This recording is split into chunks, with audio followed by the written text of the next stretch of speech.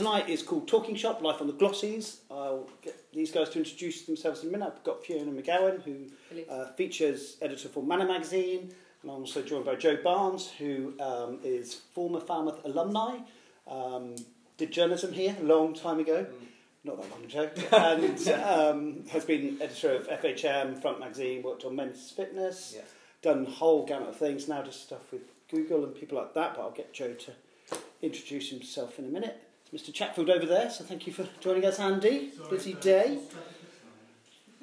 Guys, what I really want you to do as well tonight is, once you think of questions, just chuck in questions and make the most of these guys because they're really good contacts for you as well.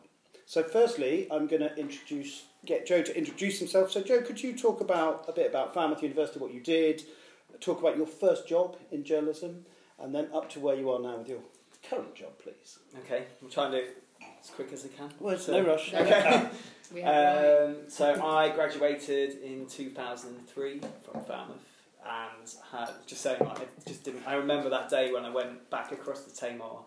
It was gutting because I just didn't want to leave, basically. But trying to make a living down here looked harder than sort of going to London, so I sort of had to make the move to London.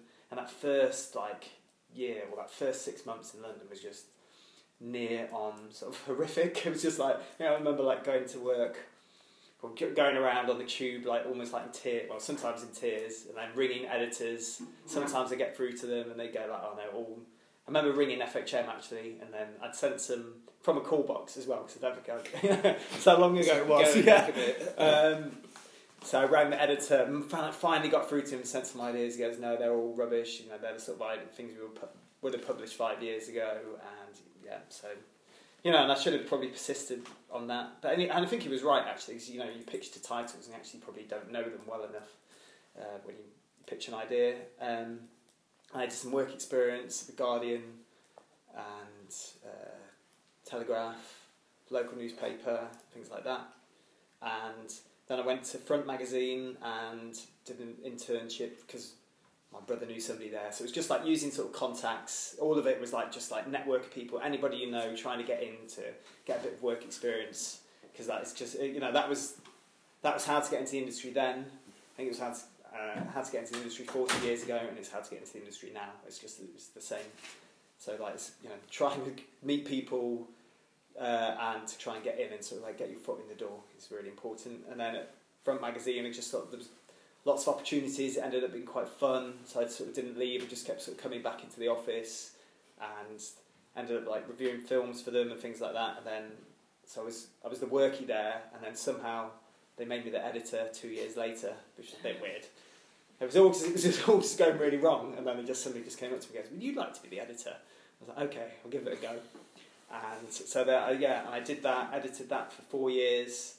That was really, just interesting, sort of just learning on the job, because you go from being a writer to having to manage a team, to manage a brand, think about marketing, think about then it was the emergence of sort of social media, so it was a social media strategy, all these sort of things, as well as just what I'd learned here in Falmouth. And then I got headhunted by Bough to go and edit FHM because that was a sort of failing title, and they wanted to sort of reinvigorate it, make it sort of more youthful, more contemporary, and that was owned by a German multi-billionaire family who still own the company. So had to deal with going pitch to a 90-year-old German guy who'd given the business to his daughter. And his daughter was there, and he was sort of speaking to them all of this sort of and it was going from something that was sort of very punk and very just sort of make it up as you go along to something very, very sort of structured and corporate. It was a really big sort of challenge for me. Ended up in the HR department a few times, so I didn't realise it was did a really good job there. Sort of built a team of people who've gone on to really great jobs across the industry. Really sort of talented individuals. Now working at places like BBC Three and Stylist and Shortest Media and places like that, and The Guardian, and that was just sort of so I built just a really great team of sort of interesting and interested people. It was a really young team, and I think we made a really good product. We got we built up our sort of Facebook following to I think it's 4.5 million. And then then I got headhunted to go to Dennis Publishing to work on Men's Fitness magazine, and that was the same sort of brief. And I sort of got quite frustrated at FHM as well, because they're sort of like, I'm sort of quite digitally focused, and they were sort of still very print based. And I got asked to go to Men's Fitness to sort of reposition them. So my job is often going into somewhere and repositioning it. It's like, what we're currently doing isn't working. Let's reposition it for a new market, a new audience. How do you disseminate? How do you work that out then? How do you reposition it? I think that's just sort of knowing the audience. That's sort of like, because it's, FHM had just lost touch with what it was to be a young man. It was sort of stuck in this sort of like 1990s mode, and sort of like misogynistic and it felt a bit like hateful towards the world. I felt a little bit, so it was just give it sort of more, make it feel more sort of contemporary to like what guys were like. So did you do focus groups to identify? We did a bit of it. I'm just like, it's interesting today because people did a lot of surveys, but you can't. The skill of listening to people is like they don't. It's like it's what they don't say. You have to try and pick. They'll say loads of things like they want all these things, and it's like, they'll always go to you like, oh, we just want loads of reviews, and it's like, no, that's the last thing we want. They don't want reviews at all. They sort of say what they, so it's trying to sort of unpick what they're feeling more than what they're actually saying. So that's, it's trying to smell out their sort of like, what they. Because magazine brands, it's the same whether it's print or a brand, they sit in a really aspirational space, like where people want, anybody that connects with a magazine brand is usually because they want to better themselves in some way, whatever, almost any brand. Maybe some of them are escapism, but usually it's like, I want to sort of take myself somewhere, one step forward. So that's what. Okay. Yeah. And whereabouts are you now? Where are you now? So I left Men's Fitness and sort of decided that the way the industry was, there wasn't any jobs out there that I could apply for. I mean, there's like, there's not that many editor jobs these days. It's a sort of declining industry, sort of standard, sort of the print world. And I thought, so I'm going to have to make a job for myself. So I decided to launch my own business, Uncanny Valley, and that is basically taking sort of like the magazine sort of skill set and how we sort of approach magazines and bringing that for brands. So we work with people like Google, where we say like they want that sort of human sort of voice to their, so we do storytelling for them, and we use that sort of like the way we would for a magazine, so taking sort of quite complex subjects and sort of filtering them out into what really matters, and to make it sound sort of engaging and human. So did work for Guinness, where we were telling like the story of Guinness, and like why you get a Guinness moustache was one of the things we did. And again, it's sort of like a very sort of journalistic sort of magazine way. So I think like the magazine craft is really, really relevant for now. And actually every brand wants that magazine voice. They want to sound sort of like, want to be able to engage their readers on blog or on a print product or on social. And if a brand doesn't quite get that right, doesn't get that magazine voice, then it is the uncanny valley. It feels like a bit weird, like a robot. A robot that's meant to look human, and it makes you feel like it's a bit creepy. And that's the idea behind the company, is that we sort of like, it's getting rid of that creepiness and feeling genuine and human. And there's appears to be a demand for it, enough to run my business for 2.5 years. So you're still writing content, you're still producing things, editing? Yeah, then I do, through the business, so I was asked to go to Gentleman's Journal and sort of work on their sort of digital positioning, the positioning of the brand, and sort of help them sort of build their team. And I think that's a really interesting business model, because they do 6 issues a year. I think we're going to change to 4, because and they're doing a Gentleman's Journal Club, where it's loads and loads, you get discounts, there's members events, and it's for a very sort of select, high-earning audience, and that just feels where sort of print is. And so now, and then they asked me to edit the website, so I do that as well. So it's really good fun. I actually really enjoy doing sort of straight-up editorial, but it's interesting how all the sort of the worlds are sort of merging together. Yeah. Fiona, same question. Where did you start? How did you get your first job in journalism? Where have you been? Where are you now? Right. Well, my experience in journalism is actually quite different from yours. It was very not driven. I wasn't very driven into journalism. I sort of wanted to get into it, but I had not the vaguest clue how to do it, so I sort of fell into it. And so I did an English degree initially, and I wasn't, throughout university I didn't really know what I wanted to do. I wanted to write stuff. I liked working with words, and that was as simple as it got. And I wasn't particularly driven at university to think, it'd be good to get involved in the student magazine, which is very important. I wish I had. I didn't. I was too busy down the pub. And so for 3 years I was down the pub and writing a few essays about books. And then I kind of still had this dream in the back of my mind. There were sort of aspirational figures in my life where I thought, perhaps I'd like to be a reporter, and I'd like to, but it was all very fantasy. And I ended up living in Malaysia, teaching English, having fun really, travelling and having a really good time. And by chance, as you can in Asia, I sort of fell into a job in working for a big Hong Kong newspaper. Very randomly met a bloke in a bar, and he sort of introduced me to someone, and I got a job randomly with no experience at all, producing these sort of international business reports. No background, no experience, and I fell into it. That doesn't happen in the UK, but it definitely happens in Asia, or it did then. So I got this job, and I was sent to Hamburg, and I had to go and live in Hamburg for 3 months and interview all these really important senior executives. And I had no clue what I was doing. I'd never even worn a suit before. I just didn't. And I felt as though I was a charlatan. I felt like I was winging it the whole time. But I met, the head of Audi and the head of these big companies like Siemens and stuff. And it gave me some kind of confidence that I could actually talk to these people as normal human beings. Someone I'd met for a coffee or whatever. And I got stuff out of them. I got them to be very positive. But in the end, our whole job was to talk to these people and then try and sell advertising space. So they were self-funded. They were these sort of inserts that go inside newspapers, and they were, to me, it was all about sales, and I wasn't interested, and I felt like I was lying the whole time. I'd go and interview these people pretending I was a journalist, but in fact I was trying to sell advertising space, and I hated it. I did it for a year, worked in Hamburg, I worked in Munich, and I went back to Kuala Lumpur in Malaysia. And amazing experiences. I felt, I learned so much. I certainly learned I hated sales. That was not my bag. I was rubbish at it as well. Never sold anything.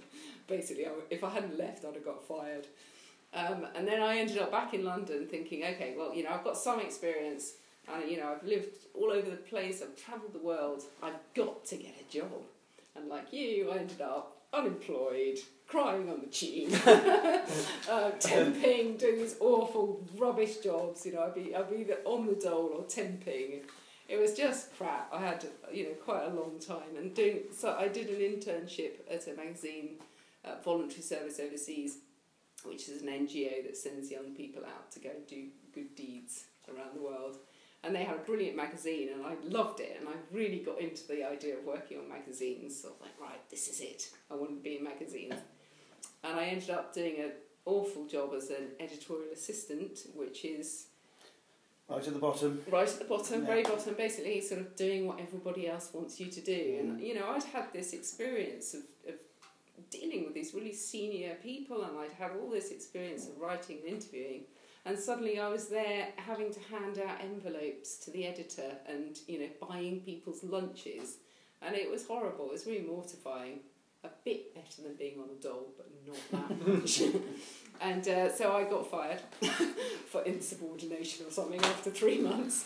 I wasn't very good at handing out envelopes and taking orders for lunches.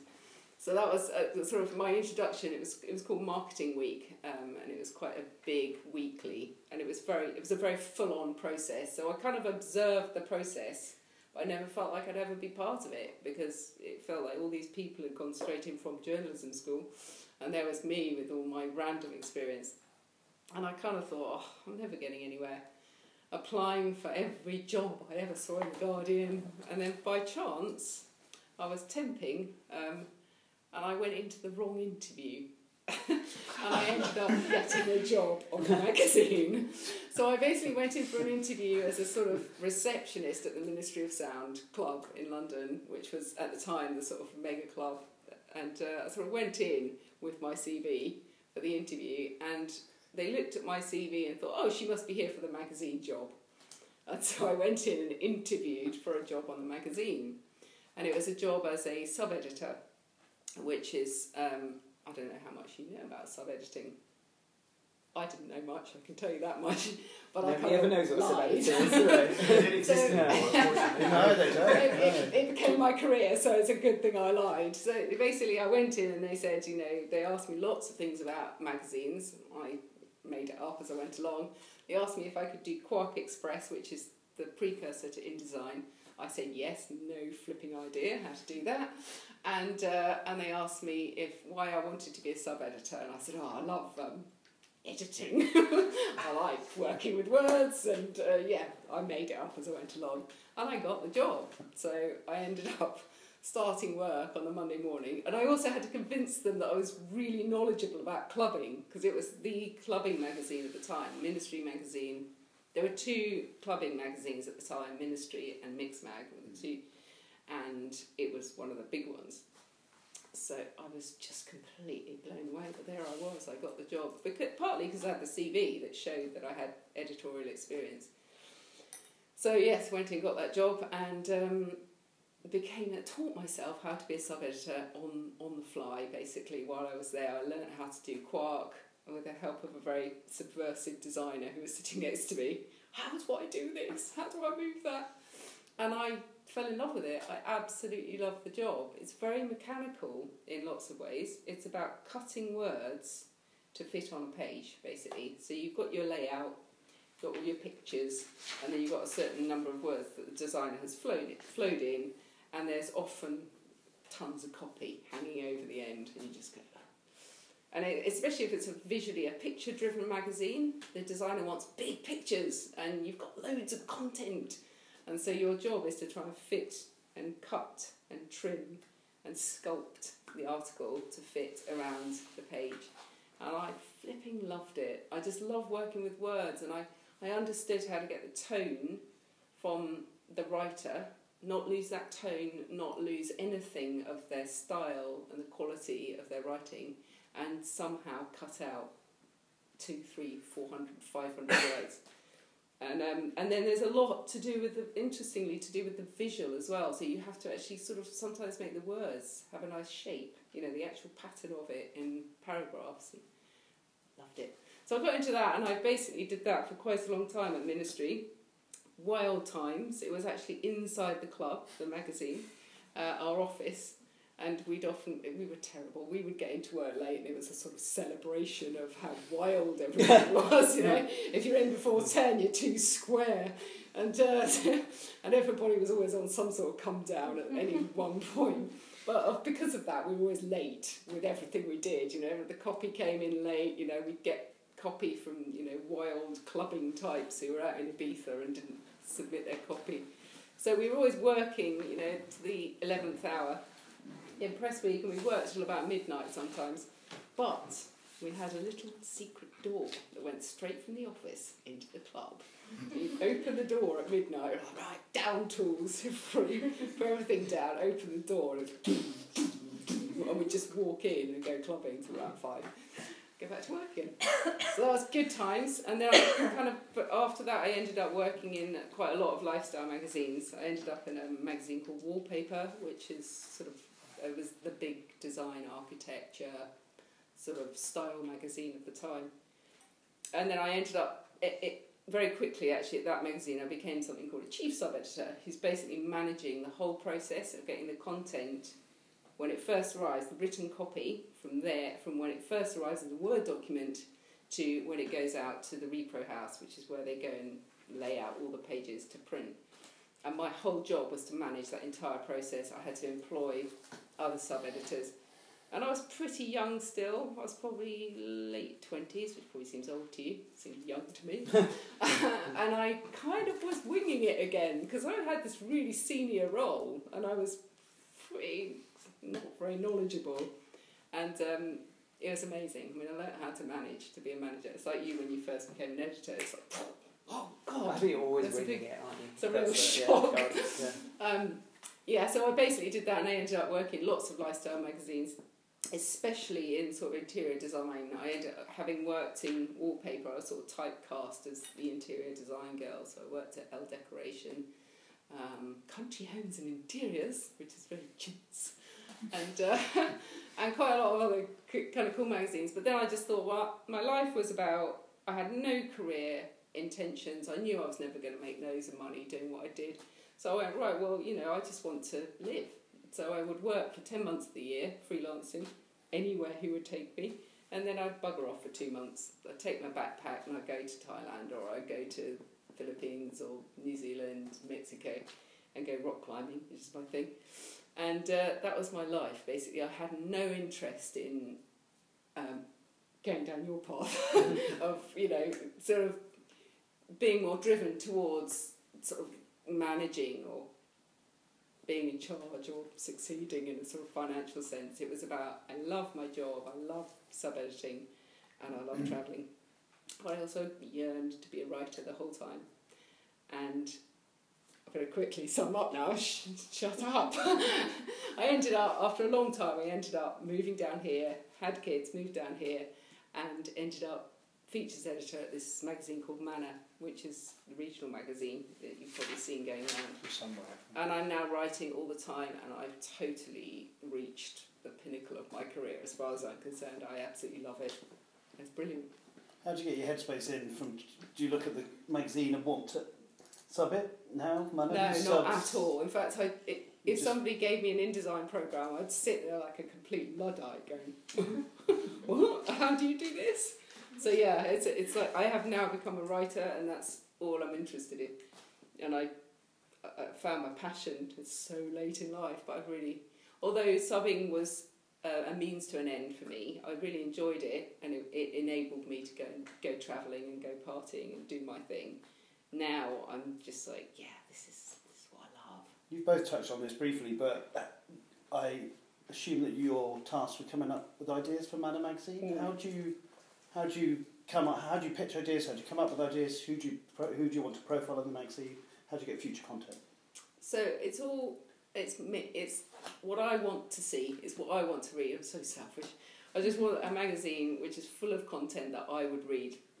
So I think, okay, what am I interested? I'm interested in people who are doing things for the benefit of society and for the environment. Those things kind of buzz me up. So I find people who have those kind of results in their job. So it might even be a furniture designer who uses reclaimed wood, or it might be an architect who's really into building eco-housing, or it might be a charity that's doing amazing things in the Yemen or something like that. But they're all things that are based around Devon and Cornwall. So this week I'm doing a feature on this organisation called Cool Earth, which is based in Falmouth, and they bought these swathes of rainforest, and they're helping to protect them and encouraging the local communities to protect their rainforests. So these things are really interesting to me. I do sometimes get asked to do commissions by my editor, but mostly she takes stuff from me, so I feed into her. The commissions I get asked to do are usually review a hotel, and you can get to stay there a night, and I hate them because it really troubles. It's nice to stay in the hotel, but for my journalistic integrity, to be able to write a review of something knowing that they've already given me a freebie is always a challenge. Do they ask for copy approval on that as well? No, I don't ever give it. We talked about this the other day. Copy approval is when you have to send it to, we had an incident recently, didn't we, at work? You send it to the hotel, and then they check all your copy, and then they can doctor your copy. To me, that's quite firm on them. Yeah, so before I meet them, I say, look, here's the deal. This is the way I write, and I show them reviews that I write, and I do warts and all. I don't tend to pull back if there's some element of the environment around me that's kind of challenging or interesting. I will always include it. I won't necessarily slag it off, but I always try and make it real. I've said, if you want advertising, you pay for it. We're giving you editorial content. You should be grateful. Of course I'm not going to slag off a hotel that I've stayed in, but I'm also not going to be writing a puff piece.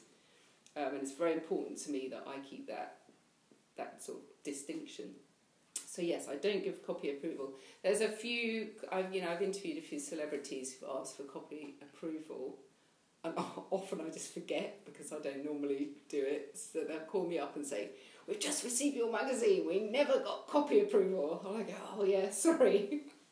We'll print an apology if there's anything you don't like. So I sort of Which celebrities have asked for copy approval?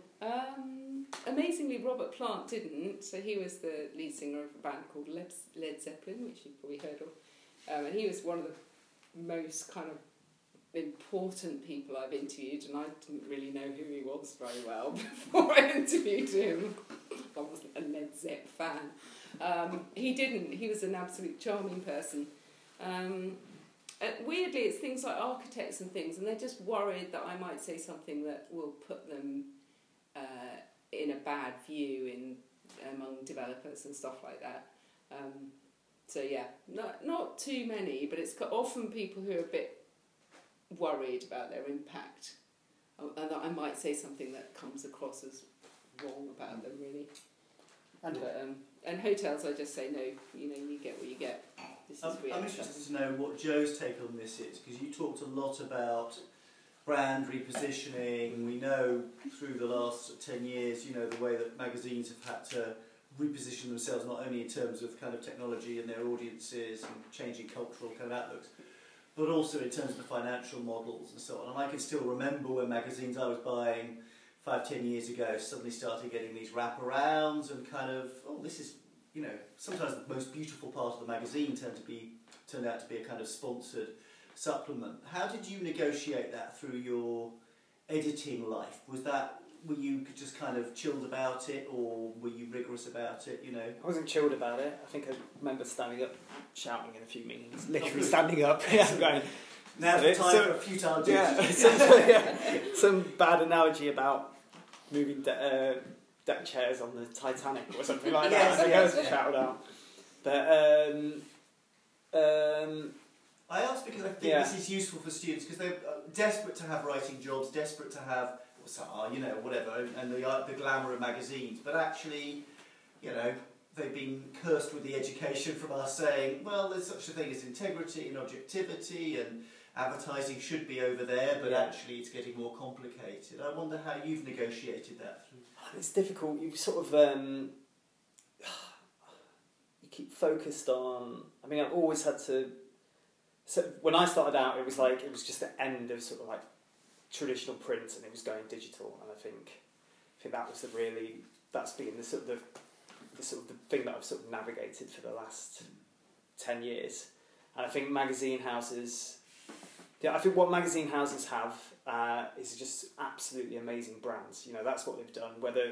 So these brands, they've just got so much, it's equity in the brand. So somebody like Esquire or Men's Fitness or Grazia and people like that, GQ. Yeah, I mean these are huge Titan brands that people trust, and I do think they have.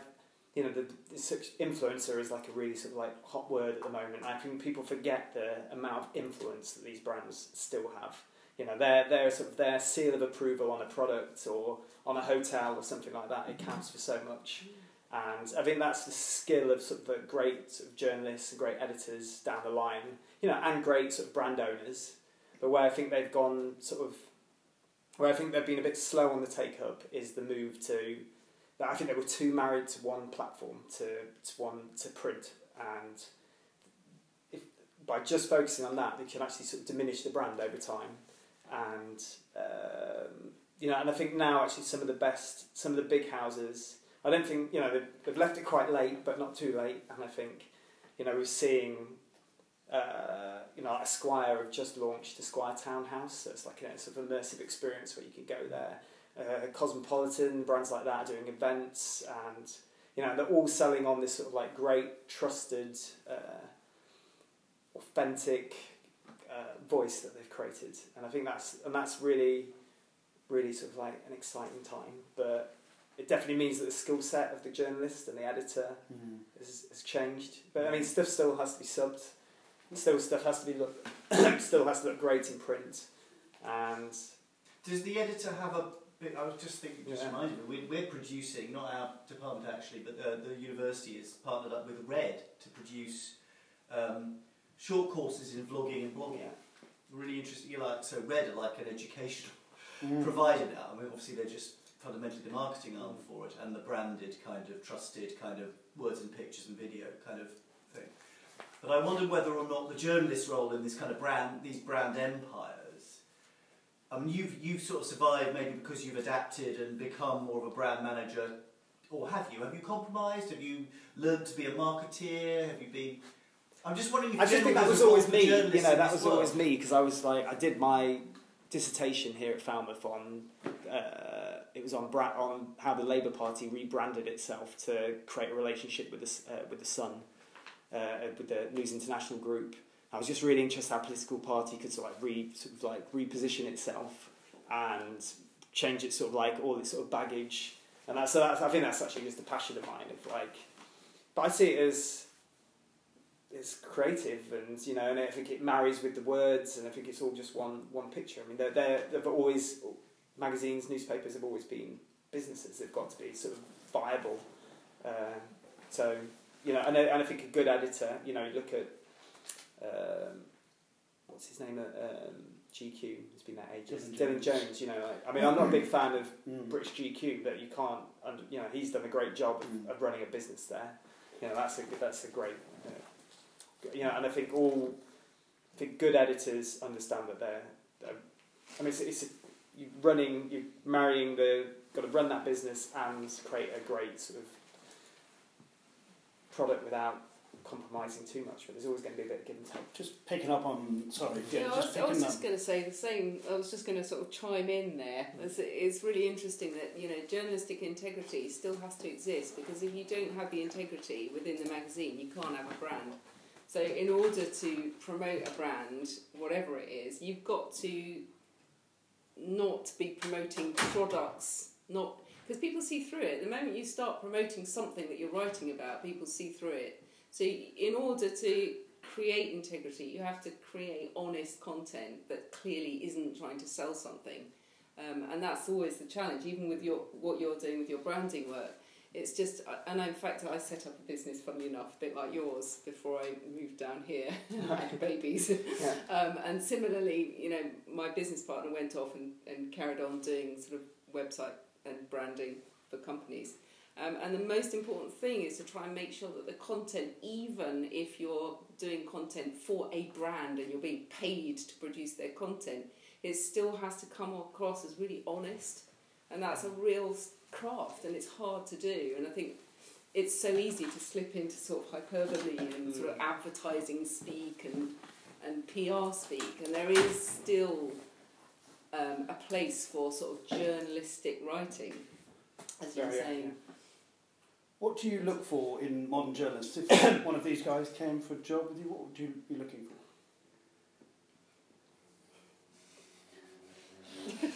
Writing skills, social media skills. I think you're always on the lookout for good, talented people coming through.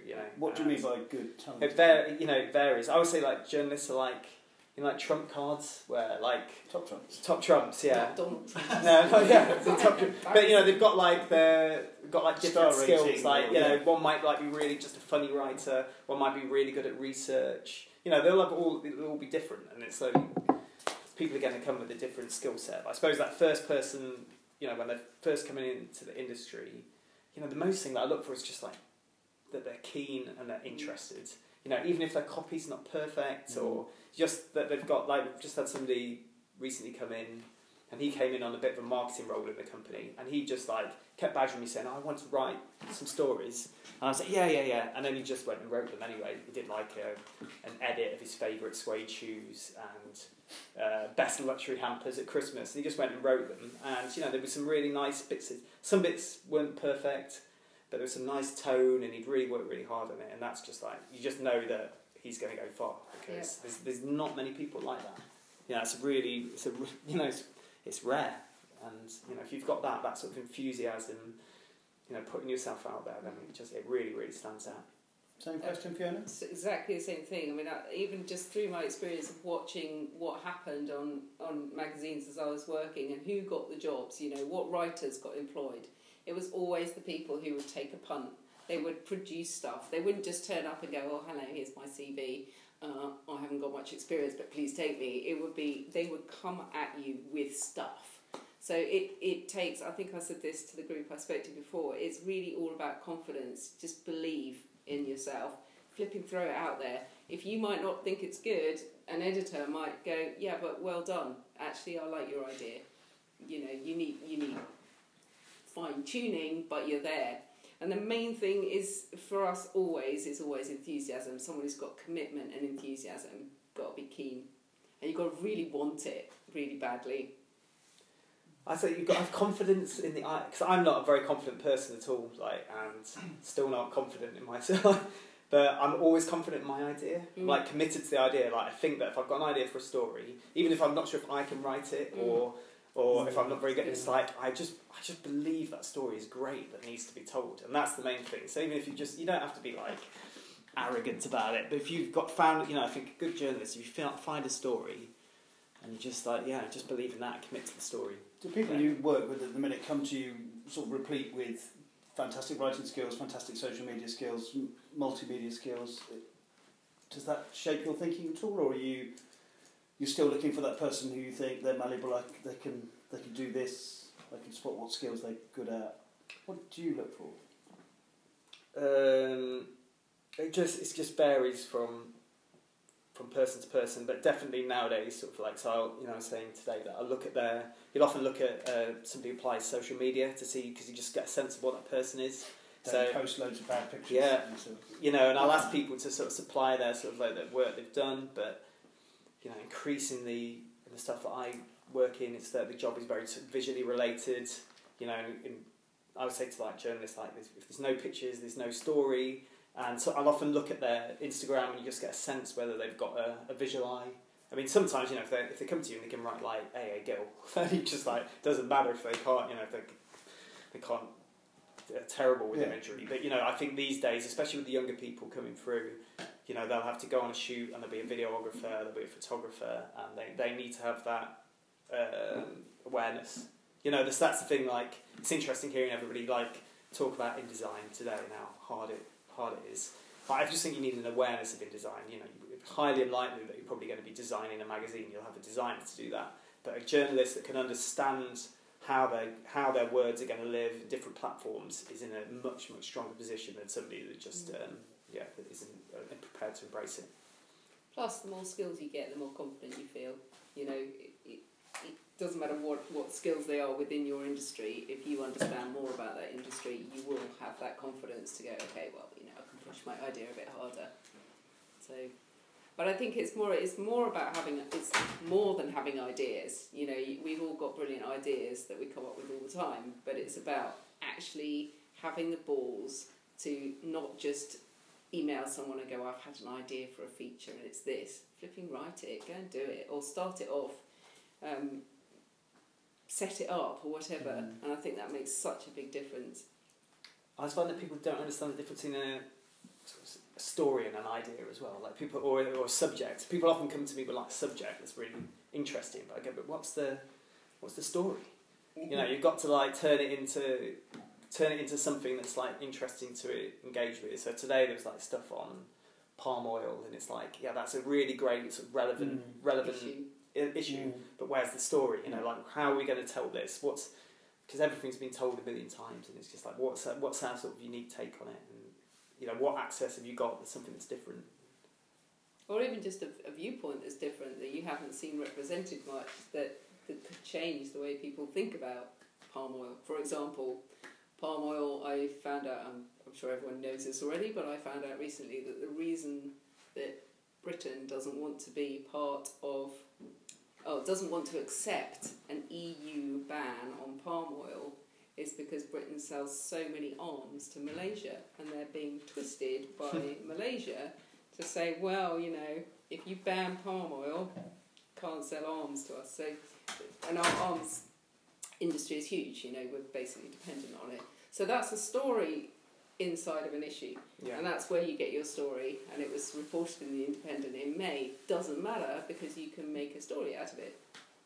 In fact, I'm going to connect that to my Cool Earth article. Yeah. How do you get ideas? I mean, how do you follow news? Do you read newspapers? TV? I have the Guardian sort of news website pops up. So whenever I go on Safari, the Guardian news website pops up. So I kind of read the headlines every time I'm on the computer almost. But I follow, my most thing is Twitter. I get most of my information from Twitter, and I follow loads of journalists and activists and people who talk about things I'm interested in. And then I don't know, I think it's contacts. You know, we were talking a lot about contacts. You know, I think all of your life is about networking. You meet someone, they mention something, you think, And especially when you work in a region magazine, it's so important to talk to people in your region. You know, every time I go for coffee with someone, one of my mates will come up with an idea. Oh, have you heard about, Cool Earth or whatever it is? And I get ideas just from friends. I get ideas from interviewees. So I'll be interviewing someone, some really influential person, and they'll say, oh, you have to meet, this guy who runs CrowdG, for example, which is, I don't know if you know it, it's in Redruth. It's a big creative centre in Redruth. And so I was introduced to that guy, and I interviewed him and wrote a piece on that. And so it's just this sort of constant flow of just being in touch with people who are making changes, and then they put you in touch with other people who are making changes, sometimes in completely different realms and different industries. Do you go to networking functions and things like that? Because they can be quite painful, but it's a really good way to meet people and to find stories. I'm terrible at those. Me too. Yeah. I wouldn't go there. But if you feel confident enough to go to them, do it, because I can't find it really hard. I think you just got to be a bit of a sponge. There's just stories floating around everywhere. Yeah, exactly. And I think I do really clearly remember that when I was down in Falmouth, thinking just so hard doing stories down here. They're all in London, and just couldn't be more wrong. There's just so many more weirder stories in Cornwall. Yeah. I was talking to the guy in the taxi coming down to Falmouth, not from London, from Truro, not that flash. And he was saying this thing is set on fire. Somebody wanted to build some student housing, and it's set. My taxi driver was your guy called Winston. I'm not sure. I didn't ask his name actually, but. Yeah. It was a pub that and it burnt down. And I said, it's funny because any time that somebody can't get planning permission in Falmouth for something, it always seems to mysteriously burn down at some point. And he just goes, that's so true. The dogs burnt down, and there was a hotel. There was St Michael's. And it's just it just seems a lot of things burn down in Falmouth when there's and it's just God, there's a story, and it's so true. It's exactly what this guy is. A different taxi as it happens, because he's not Cornish, but he was saying the same thing. Take more taxis. Things keep getting burnt down. So talk to taxi drivers. And then apologies. I think can I tell an anecdote about the magic mushrooms briefly? Yes. Apologies if you've been in one of my talks before, but that was so when I first started out, I went and did work experience at the Nottingham Evening Post, and the night before I started, I went round to my friend's house, and they were all taking magic mushrooms. I didn't take them. No, I didn't. Well, I didn't actually. But they were all where did you get those magic mushrooms from? I don't know, we bought them from a shop in Nottingham. And I'm like, but how can you do it? And it's they just sell them in the shop. They're it's all fine. And then, so I went to I just couldn't believe it. So I went to started the Nottingham Evening Post the next day. I was just doing a week there. And they said, and I just go to the guy at the desk, I've got this story, anything you want to write about, because you do loads of boring stuff about refuse collections and stuff like that. And then I go, well, you can buy Class A drugs legally in a Nottingham shop. Again, they didn't believe me. They didn't like me that much, said that I couldn't write either. And and I said, no, you can buy, because I went so I went and bought the drugs, bought the mushrooms. We took them to Nottingham University, got them examined by a guy, and he's no, these are bona fide hallucinogenics. And it turned out there was this loophole in the law. It's processing. So it was unprocessed. That's right. Yeah. So if they were fresh, that you could keep. So if they were fresh in this cool box, you could sell them legally. So it was and they were so I developed the story, and they rewrote it a bit, but never mind, still my byline. And then that day, so I finished on the Saturday and was back working in a call centre at Callaghass. And it was on the front page of the Nottingham Evening Post. Wow. And it was it said, you can buy these mushrooms for $12.99 and then brackets and 25 years in jail because once you process them, they became illegal or something like that. And then the Daily Mail picked it up. They syndicated it. Daily Mail picked it up the following week. Then the Guardian picked it up and it was on the cover. Then it got debated in Parliament and then they shut down the loophole in the law. So. And did that give you went back to the and your friends stopped talking to you? Yeah, my friends are like, that's why they can't get them anymore. So, yeah. But you went back to the call centre to selling gas or whatever it was. Did that, getting that front page, did that give you the confidence to think, I'm going to stick with journalism? I don't know, I don't know if you, maybe I'm just fragile or something, but you're just constantly questioning yourself and but just these little wins that you get that it was just like, it's so nice to get a byline, it was always like a thing, it's just like, oh God, I did that, and that was just really, really exciting, and actually sort of forget sometimes, because this guy that did the suede shoes story, he was just so excited, and he sent it to his mum, and it's like, God, yeah, it's like, that sort of first byline is really amazing, and actually still get that.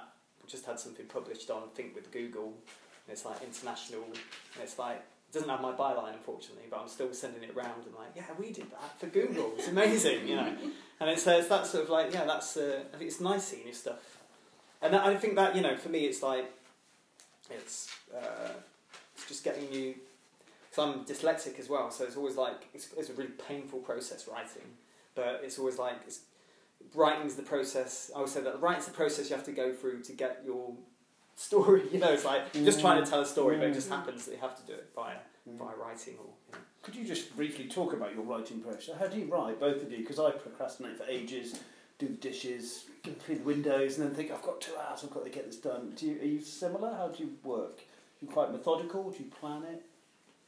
No, well, my writing process is all about the transcribing, strangely. So I'll interview someone.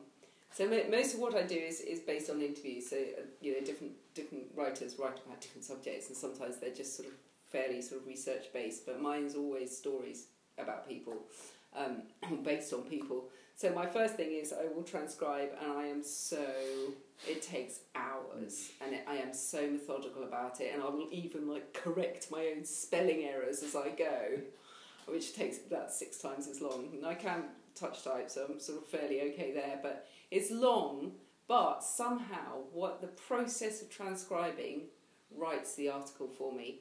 And it's almost like I don't even need to highlight stuff while I'm typing.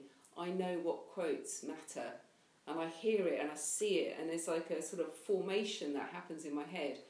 Finish transcribing, I'll give myself a couple of days of, doing other stuff, procrastination stuff, and then I sit down to write it, and it literally just comes out, and I will write 1,200 words in an hour. It's done. That's my process. Would you check it? Obviously, double check being a previous I'll check it. I so think that's brilliant. Send it off. Brilliant. What do you think? I'll change it if you want. What about the same similar process to Joe? Or I learned how to overcome it when I was at Falmouth actually. So I found, found writing really slow, laborious. I mean, still find it painful.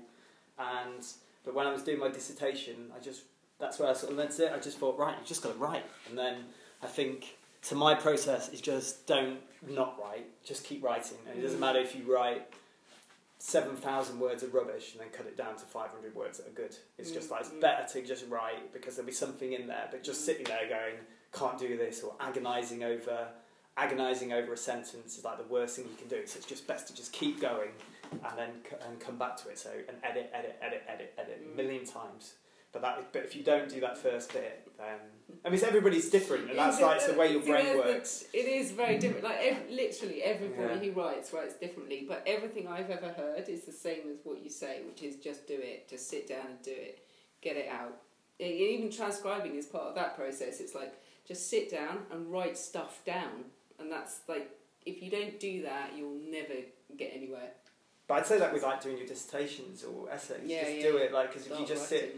I remember practically crying over a 2,500 word essay in my second year or first year, and then by the end, when I was in my dissertation, I was just in flow, doing not being able to stop at 15,000 words or something like that. I think I did about I only had to do 12 and I did about 20,000 or something like that. Lots of editing. No, but I handed in the 20,000. Yeah. They did I still got it. Please don't encourage that. It was a good, it's still, I'm still proud of that, actually. It's a good piece. Just looking at the magazine industry in a sort of broader spectrum, print has dropped. We had the good days of print when print was absolutely flying. What do you think the future of print is? Do you think print will keep going into decline? Do you think digital magazines will take off, which has always been reported but don't seem to have done? What are your feelings on the decline in print, circulations, whether the magazine industry and businesses can sustain that? You go first because you're in the business. So the industry, I just think the industry is totally different. It's just in a rapid change, like a rapid period of change. And like I said before, I think the brands are really healthy. I think storytelling is as relevant. It's always relevant, but it's always changing. And so I think that sort of like mass market magazine is obviously like it can't that model of like seller, like when FHM sold it sold 1 million copies a month for like £3. Yeah, and they were flying around on private jets and to go to shoots, and so 1 million copies at £3 or whatever it was, and then advertising on top of that. By the time I went, it was selling 80,000 copies, and if that, 50,000. So and so every print magazine, I think, just about has declined in sales. But then I think Private Eye hasn't. Yeah, it's one of the only ones. And then I heard on Radio 4 though that some, like I think Wallpaper and Vogue have had like some of their best year in like a long time. So it feels like I think it's turned a corner, but I definitely think that the healthiest area is like expensive, premium, because I think that's what print does really well. I think they're really sort of like got to touch it. Serial, Kinfolk, Frankie type of magazines, expensive paper, and rarely a lot of them don't make money from the print product, but the print product is I would say it's like the heart and soul of the brand, but it's not the heart of the business. Usually it comes from other places, but the business is nothing without that sort of that thing at its core. So I think it's for journalists, for aspiring journalists and content creators, it's a good time to go in and be cheap as well. Do you think more magazines will close though? Because obviously, there's when print magazines drop, circulation drops so much, it's still cost to print it, distribute it. Yeah, well, I've got a lot of friends at Shortlist magazine, and they got called into a meeting a couple of Fridays ago, told that it was shut. So there was 20 jobs gone on a massive title, and they've got a distribution of 500,000 a week or something ridiculous like that. And they've got advertisers like Lynx and big brands, Procter and Gamble brands and stuff, and and I think that's shocking. So it seems like it's still. It's dangerous. Yeah, it's dangerous, but I think those big brands, it'd be a travesty if some of those brands go. Like Empire is a great brand, great film brand, but obviously they've got to work out how they exist in this different world, because the business model is different, but it still needs talented people to tell the story and to work on them. So. Same question. I mean, you work on a low circulation magazine in a way. Really interesting working on sort of the other end of the scale. So I've always worked on sort of either contract or customer magazines. So they are very much sort of served by their client, and so it's fine. It's quite easy, like AA magazine or Jeep magazine. The content is very safe, and those magazines are very safe, and it's a very strong industry to be in, and they actually do want high sort of content with high journalistic integrity. They don't want anything that looks like they're promoting Jeep, because they're sending it out to all their Jeep members anyway, so they actually want it to be more honest. So that was quite interesting. Big money making area of the industry. I don't think it's going down at all. And then there's lifestyle magazines or on the shelf magazines, and I worked in lots of those like you did, and I think back in the day when I was working there, it was like that, private jets and all sorts of nonsense going on, looking editors secret door to a Concord, club. yes. God, free drugs. I'm definitely going to edit bits of this out, I think, for the podcast. Not free drugs on the front of the magazine. Yeah, cover mounts.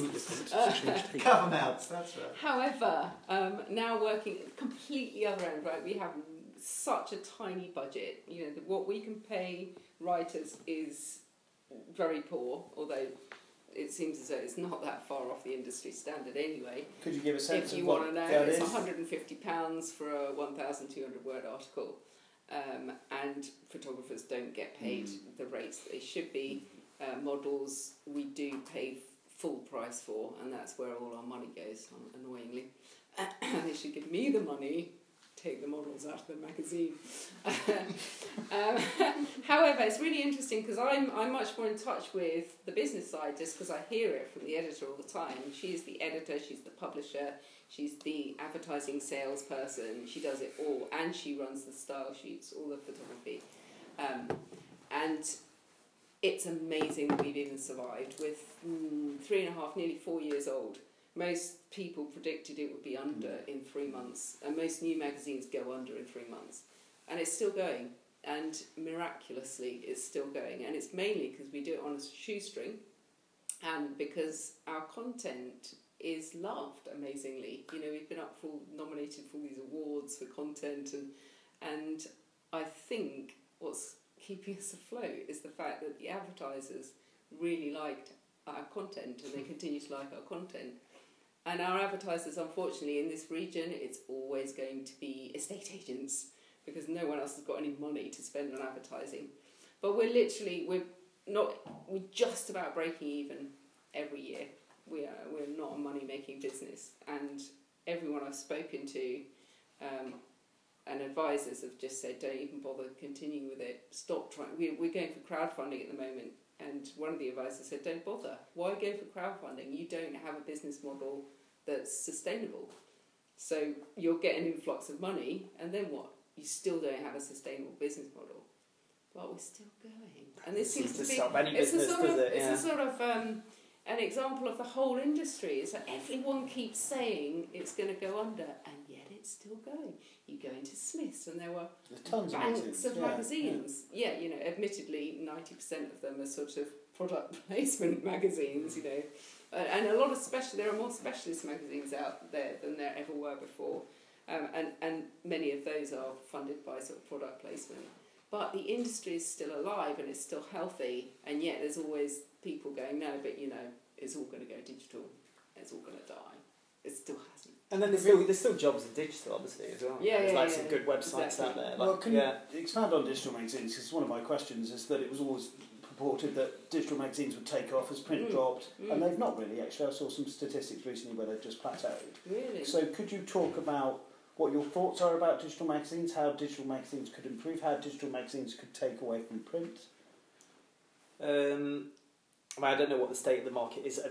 Digital magazines. I mean, flat. Is it? Yeah. It's really I mean, flat, flat. It was always the big sort of like hope within the publishing houses that people would everybody would have an iPad and everybody would be paying subscriptions for digital versions on their on their various devices. But I don't think that ever sort of materialised in the numbers that they thought. You know, they thought they'd be having 1 million copies of FHM and the likes on those, and that I just didn't.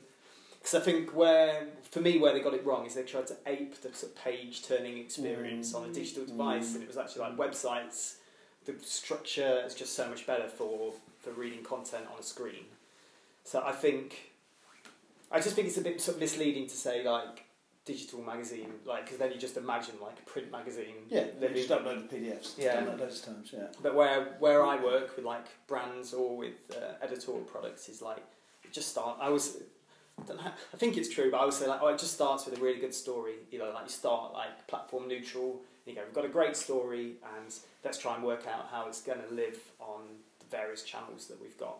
You know, and so it has to live on digital. It's going to have to live on social media, and hopefully, if you've got a print product, it'll live in print. And so, it's, and the storytelling is different for each channel, but.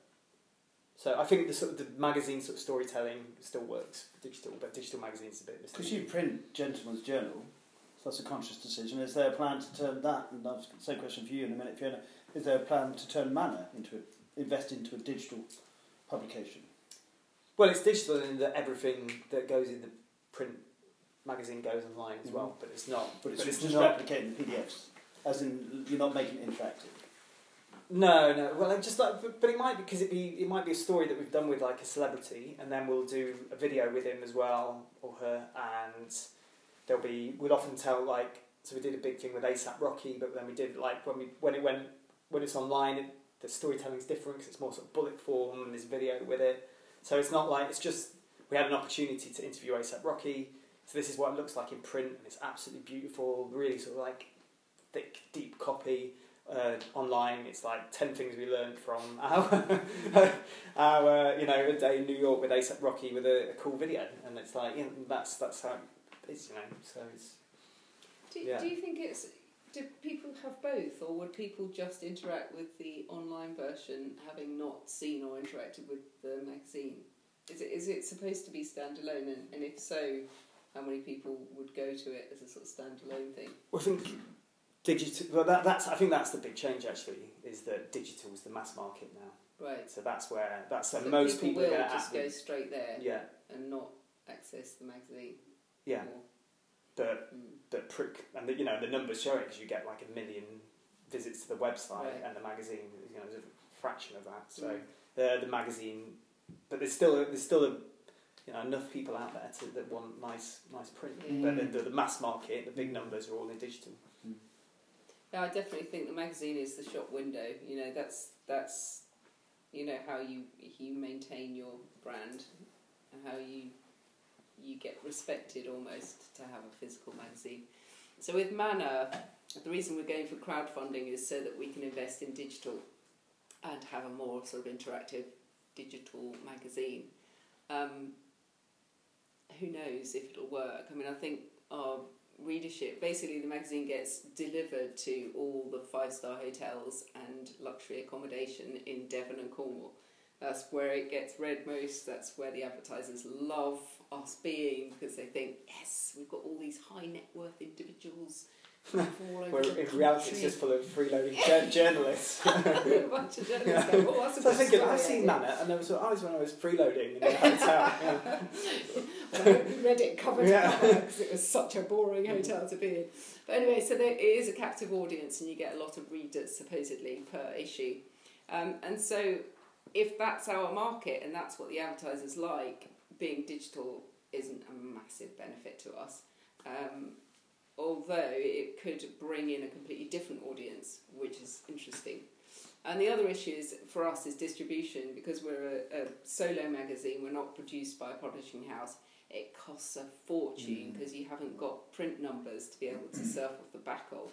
So you'll get a big publishing house and they've got bazillions of different brands, different magazines, all being printed and then being distributed in the same lorry. And we're just one little tiny magazine. So distribution costs a fortune. So what happens is the magazines get sent to the newsagents or whatever. And if the newsagent doesn't sell, 3 copies in your local village store, they send them all back and go, don't send that again. And that's the end of that. I mean, even Smith's in Truro is supposed to be holding it, and it doesn't. So we struggle massively with distribution, and actually that is our shop window. We need people in the region to be going, yeah, I saw that magazine. I was in Smith's or Waitrose or wherever it is. I saw it. Once you get visibility, you get respect and recognition, and that's why physical magazines are still important. It's hard to get visibility online. There's so much there. So it's nice to have your shop window on the shelves. I was just going to ask, does anybody buy magazines here? Is anybody like an avid reader of print? What are some of the magazines you buy? Is it just me that can have? Yeah, you. It was just a tumbleweed. Oh God, all sorts. I spend way too. It's hard down here because I like a lot of sort of independent stuff, and you get kind of ID and Dazed, and Tank is maybe about as sort of out there as it gets down here. So then I go up to London and come back with like £50 worth. And what's it for some of the titles?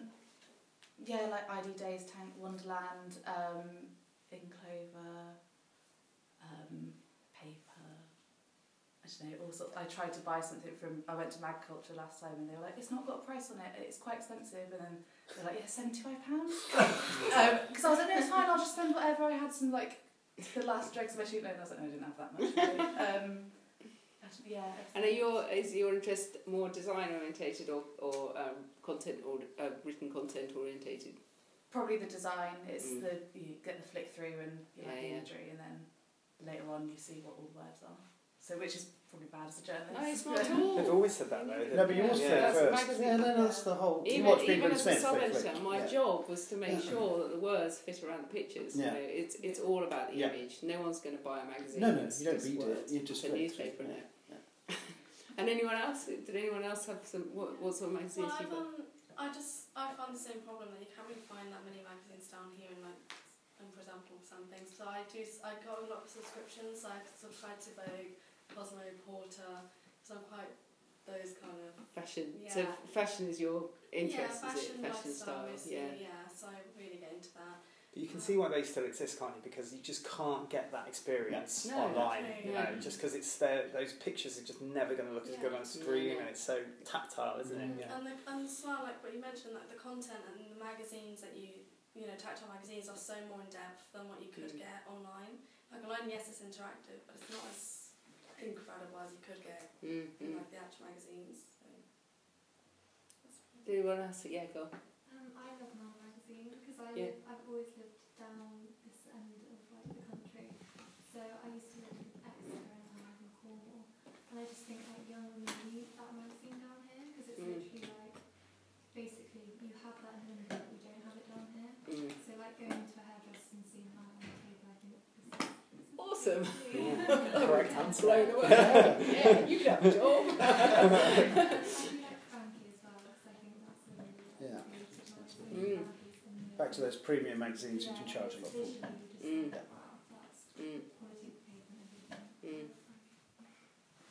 Did anyone else have their hand up, or does anyone else buy magazines here? Yeah, I do. Mine's similar to Alice's. Oh, is it the same? Yeah, and did you put? Yeah, same as Alice, and sometimes like foodie ones as well, so like BBC Good Food, delicious ones, things like that. What I was interested in as well, we were talking about the digital versus the print all together with, but you know, there's been tons of analysis to show that we read things differently on screens than we do on a piece of paper. You know, so when I go to a website, when any of us go to a website, you read 250 words and then you get bored. And you might read a little bit more if it's particularly engaging, but the majority of the time you don't tend to read. And like you were saying, it's all bullet points, isn't it? So it's also about the sort of mental engagement that you have. It's not just the tactile thing. And you were saying, you know, when you read written content that's in depth and longer, you know, you would never read 1,500 words on a website. Just switch off because it's something to do with the light apart from anything else, just sort of staring at that kind of screen. And there's loads of analysis that's been done on it, hasn't there? But then I think that's when you're pitching stories, you have to think of what medium you're pitching for. So I get people, I do a lot more on digital these days, and I get people, particularly like younger journalists coming in, and they pitch like really long form, in-depth stuff for online. And it's just like, I just go, surely you wouldn't read this. It's like, you wouldn't, I don't believe. And they go, no, I would read it. And they go, well, find me something somewhere else that on the internet. Yeah, show me an example of something clickable with that same sort of thing. And it's like, and they can't find it usually.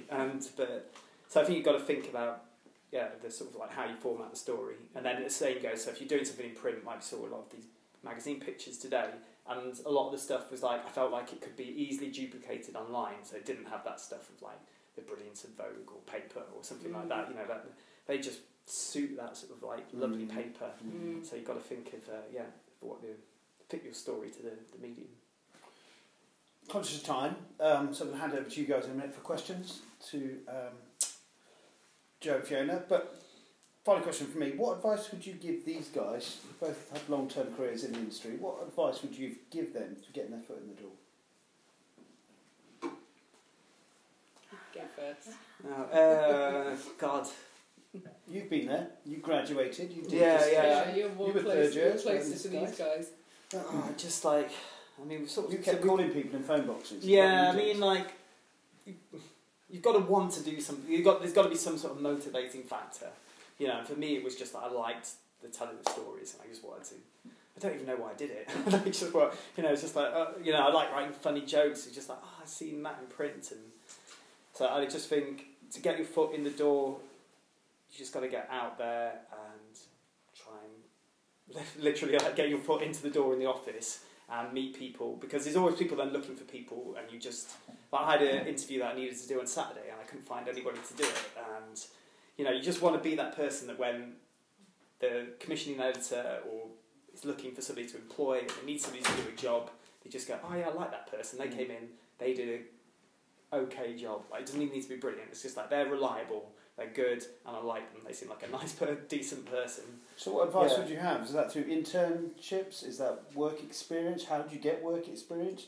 How do you get to the point where you're persistent but you don't piss off an editor, for example? Don't worry about pissing somebody off. It's just like, oh well, if you piss them off, that's so I'll move on to the next editor.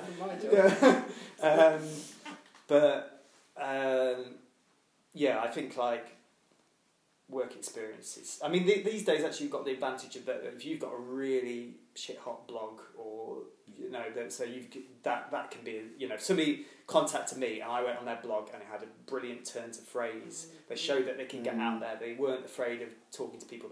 They wouldn't need to do an internship and just like, shit, this person is great. I need to, like, you know, that's somebody that I can't afford to miss out on. They seem like, you know, real talent. So, you know, like just experiment on a blog, I'd say, you know, because it costs nothing. You know, just review your dinner every night or something like that, whatever it is, and you'll just hone your writing skills, and it puts you out there. And then, but work experience still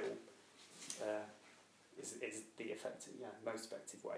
And these days, often it's paid increasingly, so that's quite good. That's been a good change in the industry. What advice would you give to those doing work experience?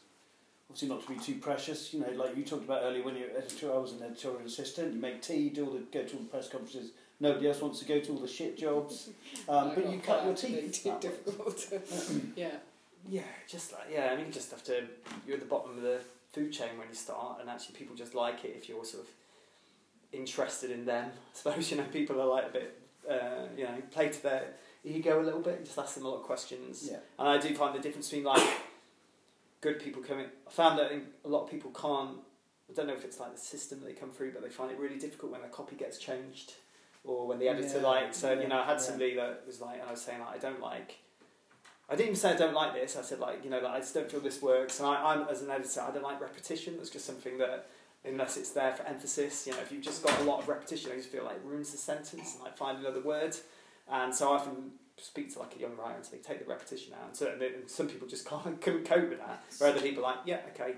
You know, they just might push back on some stuff, the way they really believe in it, but not everything. And it's just like learning that sort of... So don't be too precious about your own copy. Yeah. And that's just that, I didn't care that my story in the Nottingham Evening Post got changed. It was still my byline, and then, you know, still take credit for it 15 years later. Same question, Fiona?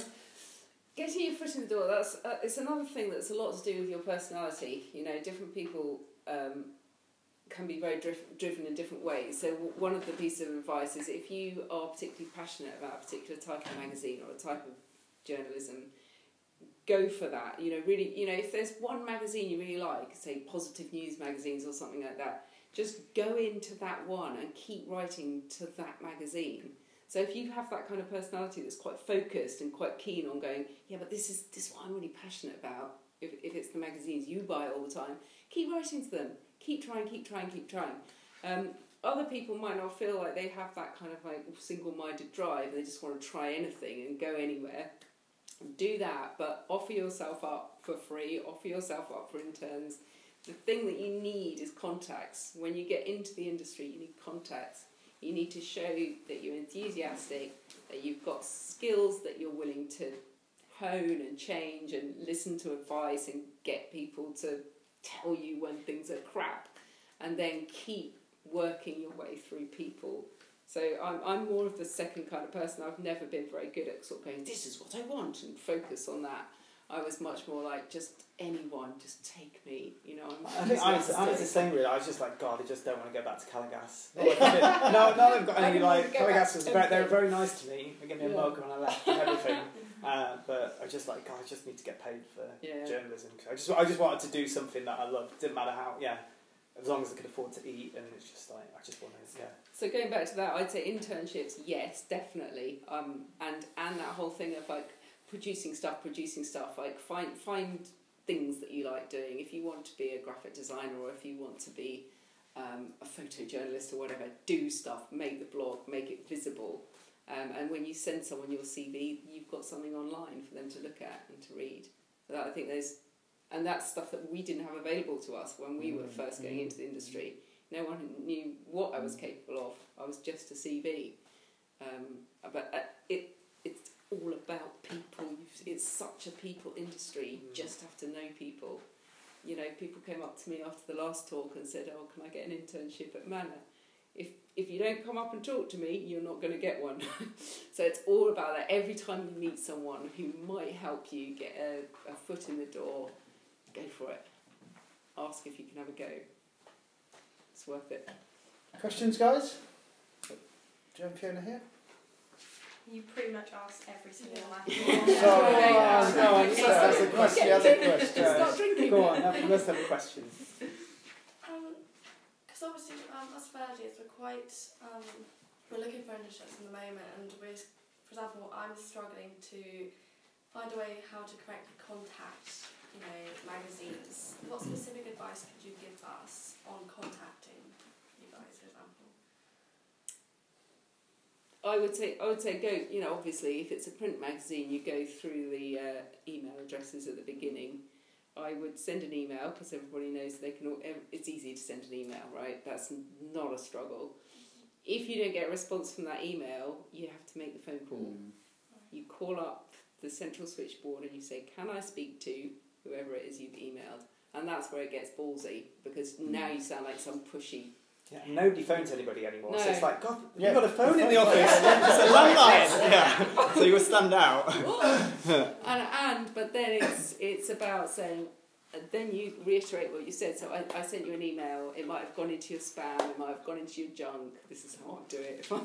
If I'm trying to find someone to interview, particularly if it's a celebrity, I'll often go through their website and there'll be a contact, email address.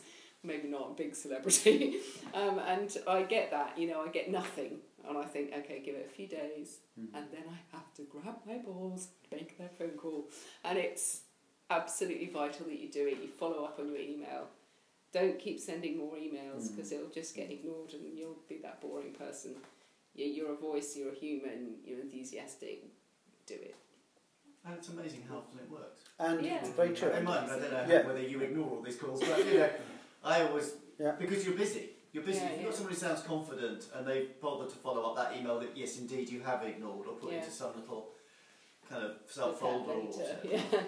It's like, okay, well, that's great. Well, we'll see what we can do. Maybe it's a week later when they follow up, and you think it's partly to kind of get them off your back, but also finally because you, especially being English, I think, whether you're trained as a journalist or not, it's like, okay, they've got to stay. Yeah, and also choose the name of somebody who's written an article that you liked and refer to it in your email. Say, I really like that piece you wrote about this.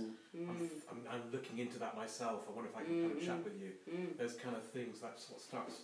Because as someone said before, actually, people at that level are actually quite flattered about the interest from people who are starting out. It's not a kind of like a wall between us. There's definitely...